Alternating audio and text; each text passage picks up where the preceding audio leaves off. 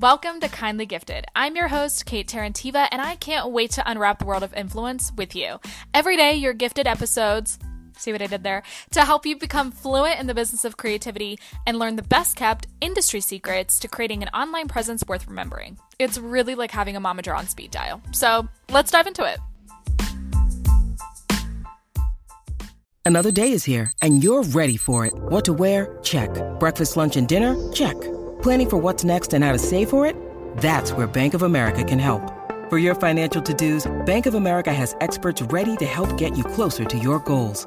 Get started at one of our local financial centers or 24/7 in our mobile banking app. Find a location near you at bankofamerica.com/talktous. What would you like the power to do? Mobile banking requires downloading the app and is only available for select devices. Message and data rates may apply. Bank of America N.A., member FDIC. So Adidas has severed ties with Ye. And I bet you're expecting me to give a statement on what I think that how this is going to affect Ye's personal brand.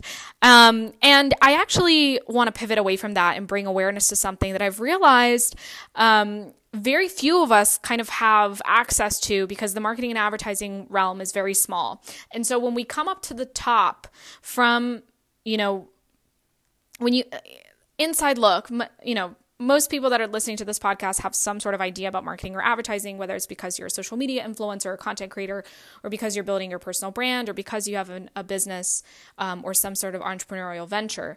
And so typically, marketing and advertising people, in addition to entrepreneurs and founders, are usually like below the surface, all hanging out with each other. And the common thread between all of those different fields, whether you're an entrepreneur, you're a founder, you're an investor, you are a marketer, an advertiser, creative strategist, art director, copywriter, social media influencer, doesn't matter. The common thread through all those people is that your goal with what you're doing is to solve a problem, right? Most businesses are founded on a problem. Most personal brands are founded on a problem, whether it's a problem you have or one that you know you can solve with your gift or talent or what have you, right? And when you come up to the surface, after being surrounded with a ton of other people who are all here to solve problems and use things in culture and society to solve problems and feature that in marketing and advertising and yada, yada, you then come to the surface and you're surrounded by consumers all around. People who, if you are a marketer or advertiser or in participating in those industries, and you are essentially using people's problems in order to influence their purchasing behavior, in order to influence their behavior in general, because you want to impact them in some way, you want to serve them in some way. It's not all unethical. Some people do it unethically, but that's not recommended because there are consequences for that. And when you come to the surface, the consumers are the people that are being influenced by the things you do and make and say. And that's what I want to bring awareness to here. The first thing, before I really dive into this, I want to say, one, there are real people that are being affected by this scandal. There are Jewish people and families and people's ancestors in their afterlife, relatives, friends, and families who are being affected and re-traumatized by something that, when you think about history in general, happened not too long ago, okay?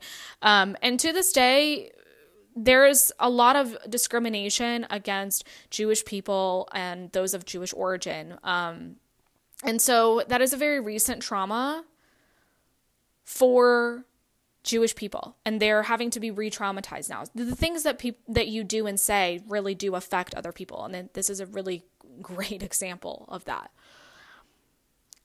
But I put up a hypothetical on my personal Instagram story where I said that I can predict how two competitors of Adidas would have handled the situation. And the reason I said that is because when you work in marketing, like I said, you sometimes forget that the things that you do and the things that are happening in culture that you're using in your advertisements, they're real things that are affecting people in real positive or real negative ways. And that's not something the consumer sees necessarily, is the actual internal strategizing of, oh, let's use a pain point or a problem or a cultural phenomenon, positive or negative, to then influence purchasing behavior and take it as an opportunity to make money. And that's ultimately what marketing is, especially on like a really large scale. You know, a company like Adidas, not saying that that's what they're doing. I don't know. I don't work there. But, you know, when you're on that scale, it's just like when I say personal brands, you get to a point where you're like Kanye and your goal is to maintain relevancy and be top of mind for people. That's exactly the same thing. You're a company like Adidas or Nike or Amazon, Netflix, you know, what else can you do but stay relevant and stay top of mind and be strategic about the partnerships that you're having, when to end them, when to continue them, et cetera, et cetera. So I had a question come up when I said that there were two competitors that I could predict how they would probably handle the situation. I had a question come up and said, well, what are the two competitors of Adidas that you're talking about? And what is it that you think they would do in this situation? And I was like, oh, fuck. But me, I don't hold back. So I was like, well, I'm going to tell you, you know, I'm not here, you know, like Adam Mosseri on behalf of Instagram where I have to like adhere to another company's brand values. Like my brand value is being incredibly transparent about the marketing and advertising industry and personal branding and helping you understand how this works, whether or not you do anything with it, you know, whether or not you hire me for something, whether or not you just take it and apply it on your own, I don't know. But my goal is to, at the very least, raise awareness. So the first competitor of Adidas in my book is Nike. I would argue that's the most like viable competitor to Adidas, simply because they run parallel. Nike is all about winning. That's ultimately the subliminal message, is that whatever you will do, you will win so long as you wear Nike. I think I actually have an episode about that on this podcast. And Adidas is very different. Adidas is about enjoyment. Adidas is about entertainment. It's about having fun. It's more so athleisure than athleticism and performance. And there's a lot of factors that go into that, from their branding to their advertising to the strategic partnerships they have with people. Adidas is more creative, for example, and they value creativity. You can see that in their direction and partnership with Ivy Park, Beyonce's brand, but also in, you know, the way that they partnered up with Yeezy in the past and how much they really did value the creativity that Ye had to bring to the table. Nike is not really about that. Nike understands that they have really high resale value because their brand is the marketing and the communications that they sell. They are no longer selling apparel and shoes. That's not what's being sold here. What's being sold is a story, right? What's being sold is just do it. It's they hold a lot of emotional value in people's hearts, which means that they have built a really solid brand. And as a personal brand, if you're listening to this, you can learn a lot from really any traditional company when building your own personal brand. You don't have to like found a company to understand branding. You can do so as a person. You'll actually learn a lot more than building a company, because people are more comfortable to tell you how they perceive you as a person. But if this were to happen to Nike, and I'm saying this because this has happened before, not in the same scale. It had nothing to do with like maybe a strategic partnership necessarily in this specific situation, but Nike knows that the reason why people continue to buy is because they're so good at storytelling. They know that there are smaller brands making better clothing, better shoes, better quality items, you know, but they understand that they hold a very dear place in people's hearts as a brand, and having that emotional value. And so that's what they capitalize off of. And if this were to happen to, if let's say, hypothetically speaking, Nike were to sever ties with Ye, first of all, I think they would do it really quickly. I think for Adidas, it took a while. And I don't know, obviously, the internal structure and why, the who, what, where of this of why it took Adidas quite a while to sever ties with Kanye, who societally is seen as somebody quite problematic. Nike would have done it rather quickly because they understand that the longer they maintain a partnership with somebody who is getting really, really negative reactions within society, the more time they give for people to start associating that person permanently within their brand. And that's kind of, that's kind of what has happened to Adidas also, because Adidas is very much associated with Kanye, and Kanye is very much associated with Adidas. Like they have an association and correlation in people's minds just because they have had a strategic partnership for quite a long time at this point. If Nike were to sever ties with Ye, not only would they do it incredibly quickly, they would also, and I don't want to say that they would take the time to create a campaign out of it, but I don't want to say that they wouldn't. In order to tell a story about the support that they want to give to the people whose words Kanye, to whom have been affected by Kanye's words. So they would put out some sort of statement, that's very beautifully done, creatively directed, about how much they care about Jewish people and how much they care about what's going on. And the thing with Nike is that every single time they have ever dealt with a scandal, they have either chosen to be very specific about the situation, or they have chosen to be very general. Like, we love everyone. We accept everybody, everybody can win here, that kind of stuff. Either way, it would be a very emotional statement that they would give. It would be in black and white. Black and white always plays up to people's imagination and allows them to kind of fill in the colors themselves, literally. So you end up being more in control of how you feel when something is in black and white. It's just more emotional. Because you don't focus on the little details. You come up with those details in your head, right? Oh, that person could have been wearing a red shirt. They could have been wearing a green shirt.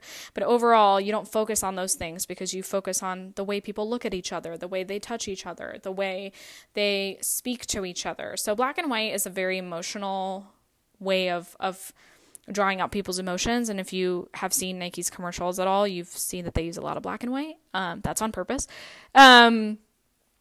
So they would have put out some very emotional statement. It would have been heart-wrenching, tear-jerking. It would have all wrapped up into a story about how, together we can win. We just got to get behind each other and just do it and support each other and all of that. Like that's kind of their whole thing is like winning. And when it's an emotional concept, it's all about togetherness towards a common goal of victory.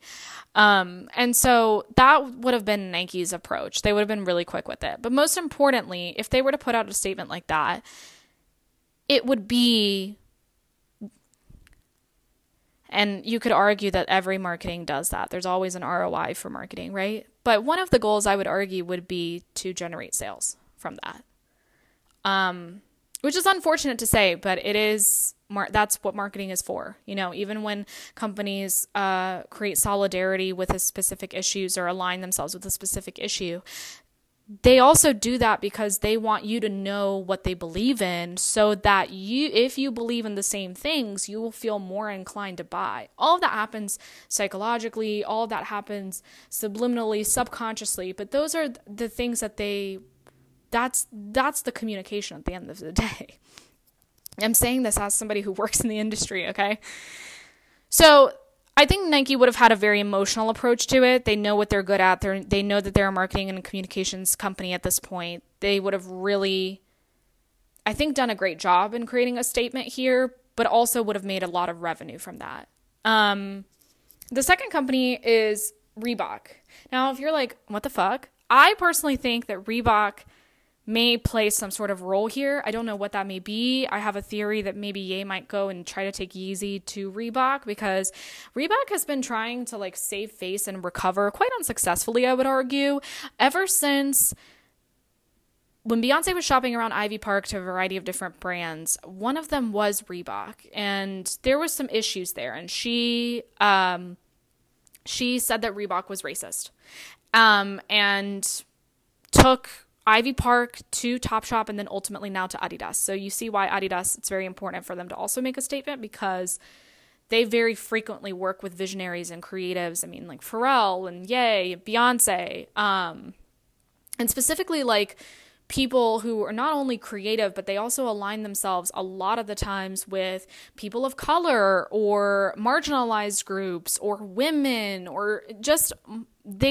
for some reason have, I don't know if that's intentional or not. I'm sure it is, but they have had a pattern of aligning themselves specifically with creatives who are typically underrepresented elsewhere. And so Reebok has been trying to recover ever since the Beyonce situation.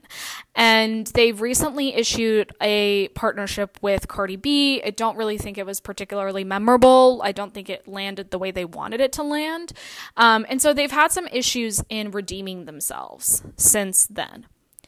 If this were to happen to Reebok, if they were to be forced to sever ties with Ye, right? This would have been their sole opportunity. It would have been a make or break opportunity for them. They would have either gone under completely. So I think part of them is probably really happy that they didn't have to go through this situation. Or they could have really redeemed themselves, and all of the other things, all the other scandals that they had, all the other issues that they had would have been absolved. Because this would have been seen as like the worst of the worst. Partially because the person who said it said, oh, nothing's going to happen to me. I can say whatever I want, right? So part of me actually thinks that Ye might go and take Yeezy to Reebok if he doesn't decide to create his own brand, even though it seems like that's what he's been wanting to do all along, is like be independent of everybody. And I'm starting to think, is the things that he said, are those the things that he said because he knew that was the only way out of the contract? I don't know. But the whole point is that you are now seeing what we had with Black Lives Matter, what we had with Stop Asian Hate. This is an opportunity now for companies to hop on and say, yeah, we support Jewish lives, whether or not that's true. And we go through these cycles time and time again. And if you're a marketer listening to this, like, I think the thing that is important to remember is like the things that we do, the marketing that we create on behalf of the people that employ us, on the behalf of the clients we work with, those are like real things that are affecting real people. And I think it's important to be aware that a lot of our job is being involved in using these kinds of issues to our clients or employers' financial advantage. And as a consumer, I want you to be aware of that as well. It doesn't mean that you need to stop buying from brands. Like, that's not the point. Obviously, you can be a little bit more selective, and I think that this situation with Ye and Adidas has taught a lot of people who maybe didn't know before or who are still learning this process that when you align yourself with a brand, a lot of the times you align yourself also because you believe in the same things they do, or even a personal brand that you believe the same things they do, that you share their values. And so I think it's important to understand what the brands that you love and enjoy believe in, if that's important to you, or be aware of the fact that maybe that's not important to you and you really couldn't care less. And each one is a personal choice, you know? So marketing is there in order to solve a problem, in order to repackage something as a problem that maybe didn't exist as a problem. The whole point is that it uses problems to a company's or brand's advantage. And to think that brands and companies are not going to use this situation to their advantage, whether or not it applies to them, is absurd to even think. Like, of course they're going to use it to their advantage because it's times of crisis, a moral crisis, where companies make a lot of money because this is their opportunity to show what they believe in, what side they're taking. And people, especially during times of crisis, buy very emotionally, like moral crises like this. They buy very emotionally. They don't always buy logically. And so they'll buy from somebody just because they also say that they support a certain issue, whether or not that's true. So as a consumer, be careful and be aware and make the choice that you want to make, and just be aware of the personal choice that you made. And as a marketer, like, be aware that, like, we do participate in a very emotionally manipulative game. And knowing that there are real people on the other side of the ads and the marketing that you create is major.